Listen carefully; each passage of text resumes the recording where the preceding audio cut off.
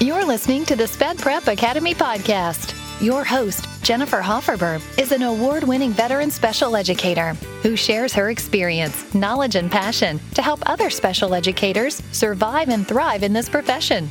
Join her and other guests as they share tips and tricks of the trade for the ever-crazy, completely overwhelming, laugh so you don't cry profession of being a special education teacher. Hey there, and welcome back to the Sped Prep Academy podcast. I'm your host, Jennifer, and this podcast was created to guide special educators in their journey to become amazing teachers. My goal is to provide you with the support and training you need to become a highly effective special educator. If special education is your calling and you are in this for the long haul, then this is the place to be, and I'm going to be right by your side helping you learn everything you can about running a department and managing your staff.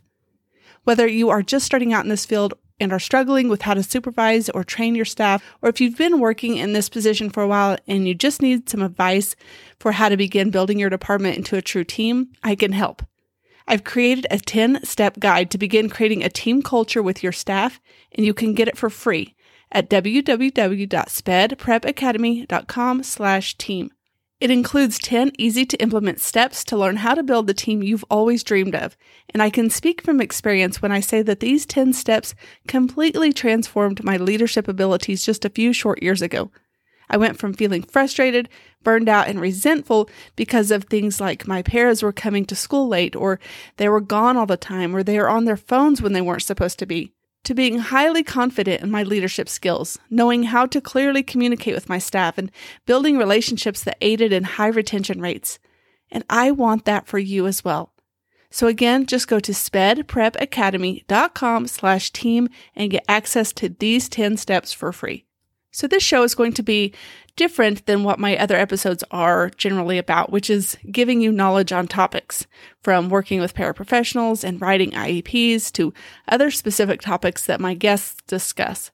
But today I want to teach you about some things that I use in my classroom because they might just help you as well. Some of them have to do with teaching, some of them have to do with leadership and self-growth, some of them have to do with business and growing as an entrepreneur.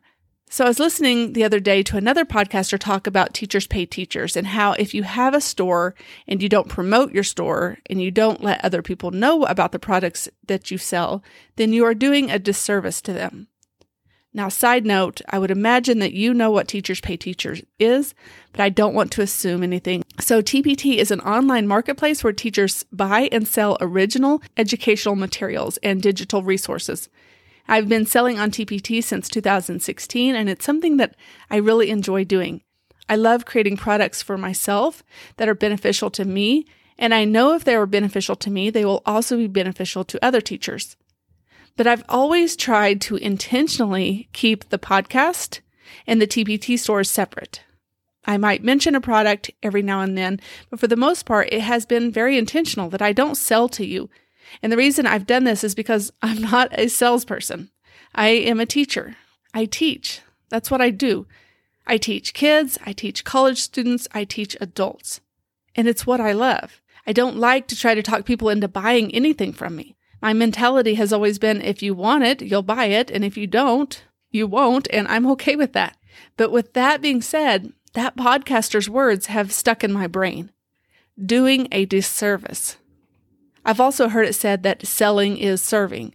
And I think I'm starting to finally understand that if I have things, if I've created things that would benefit you and make your life easier and make your job even a little less stressful, and I'm not telling you about them, then I am doing a disservice to you. I am failing you as a mentor because how can I possibly expect you to grow professionally and personally if I'm not sharing with you how I have grown professionally and personally in the field of special education? I'm always saying that I want to help you become more effective. In fact, I just said it in the intro. But if I'm not telling you about the things that help me be more effective in my classroom, then how am I really helping you? So I want to dedicate this episode to a few TPT products that have made my life so much easier in the hopes that they can make your life easier as well. And then if you feel inclined to purchase them, great. If you don't need them, I respect that as well. But at least I did my job and made you aware of these products. So the first one is, and I have mentioned it on the show before, is my Paraprofessional Handbook. This is my baby. This is my favorite product. This is my biggest seller. And out of everything in my store, this is the product that I would not teach without. Now, when I first decided I wanted to have a paraprofessional handbook, it was about 7 or 8 years ago, and I knew that I wanted to have something that laid out the job, that laid out the expectations, and would hold the paraprofessionals accountable. And so I came across something on the internet that was a freebie, and while it was okay and it served its purpose for a while, it didn't exactly fit my needs. It wasn't what I needed in order to customize it for my staff, and so I began playing around with what I would want one to include, and I used that version for a year or two. And then it was the summer before my district restructured, and all of the principals and all of the teachers and all of the paraprofessionals were scattered around the district into different buildings. And that's when I knew that I wanted to have something for my new staff going forward. I knew that I wanted it to be useful, and I knew that I wanted it to be pretty, and I wanted it to be structured, and I knew that I wanted it to be something that I could use year after year after year. And so I was sitting in my chair one night watching TV with my husband, and I literally jumped up, ran and got a notebook and began writing furiously. When he asked what I was doing, I said, I have to get all of this out of my brain. The notebook literally presented itself to me. All of the components of 20 years of experience had finally come together in my brain, and I knew what I needed. I knew what would work for me and for my department, and this product has been so useful to me and my staff and to so many other teachers around the world.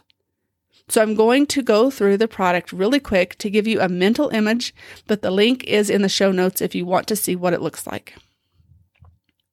The handbook, or sometimes I call it a binder, is customizable to each paraprofessional using an editable front cover so that I just slide that cover into the sheet protector at the front of a 1.5-inch binder, and then it is divided into 14 different areas using a piece of cardstock with the section name on it, and then all of the pages for each section are inserted into page protectors. The first section is just a welcome. It is just a short little letter to the para saying that I want to work as a team and I know how important they are to that team. And I let them know that I hate being considered a boss. I want to be their leader, not a boss. And so you can customize this letter to say whatever you want it to say. The rest of the sections include information on special education services, expectations, schedules and calendars, evaluations, accommodations and modifications, behavior, lesson plans, confidentiality, training, instruction, school info, roles and responsibilities, and collecting data. The binder is editable so that you can change up the wording and the information to best fit your needs. So how I use it is I review this handbook with all of the paras who work within my department at the beginning of every school year. Even the paras who have been there for years, we still go over it with them. You might think that that sounds like overkill, but let me give you an analogy for why I do this. You know how you're driving down the highway and you see a speed limit sign, and then a few miles down the road you see another one, and then another one. It's not like you forgot the speed, but they still put that reminder there just in case your foot gets a little bit heavy. It's the same thing with your staff. Reminders of expectations and all of the things that goes into a special education department are good to hear for everyone on a regular basis, not just the new people. The second product that I want to let you know about is the survey level assessment. And what this one does is it gives me data on what a student can and can't do and at what levels they're working. When you give a student a test, like an achievement test or a performance test or a diagnostic test, you get a broad summary of what they can do. But those tests don't really drill down and tell you specifically that a child can add 2-digit numbers, but when it's time to regroup, they aren't able to do it yet. This survey level assessment helps you figure those things out specifically so that you can write better goals and then use those same forms to progress monitor. So there's really no set place to start on a survey level assessment, but I always start about one grade level below. Because if you start at grade level and they really struggle here, you are going to frustrate the child and they might just shut down on you too quickly. So let's take a student as an example. Sam is a 4th grade student who just moved to my district. I've read over his testing and he qualifies for services in reading. His grade equivalency from the achievement test is 1.7, so I start at the second grade level probes. I give him a fluency probe, a comprehension probe, and a sight word probe. He does not meet the expected score on second grade for fluency and comprehension, but he does for sight words. So then I give him a first grade probe on fluency and comprehension, and he meets the grade expected scores there.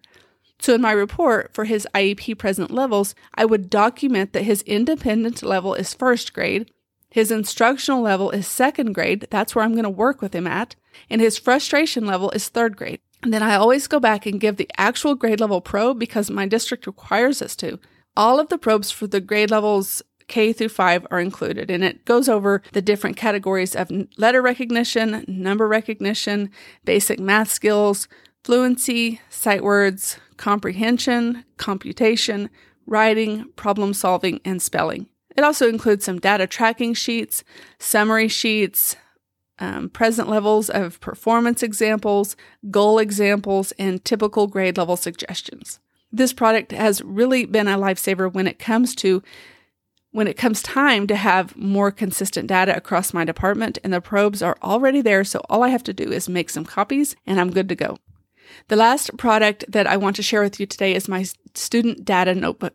This notebook is something that I desperately wish I would have had when I first started teaching because I tried so many different ways of keeping data organized.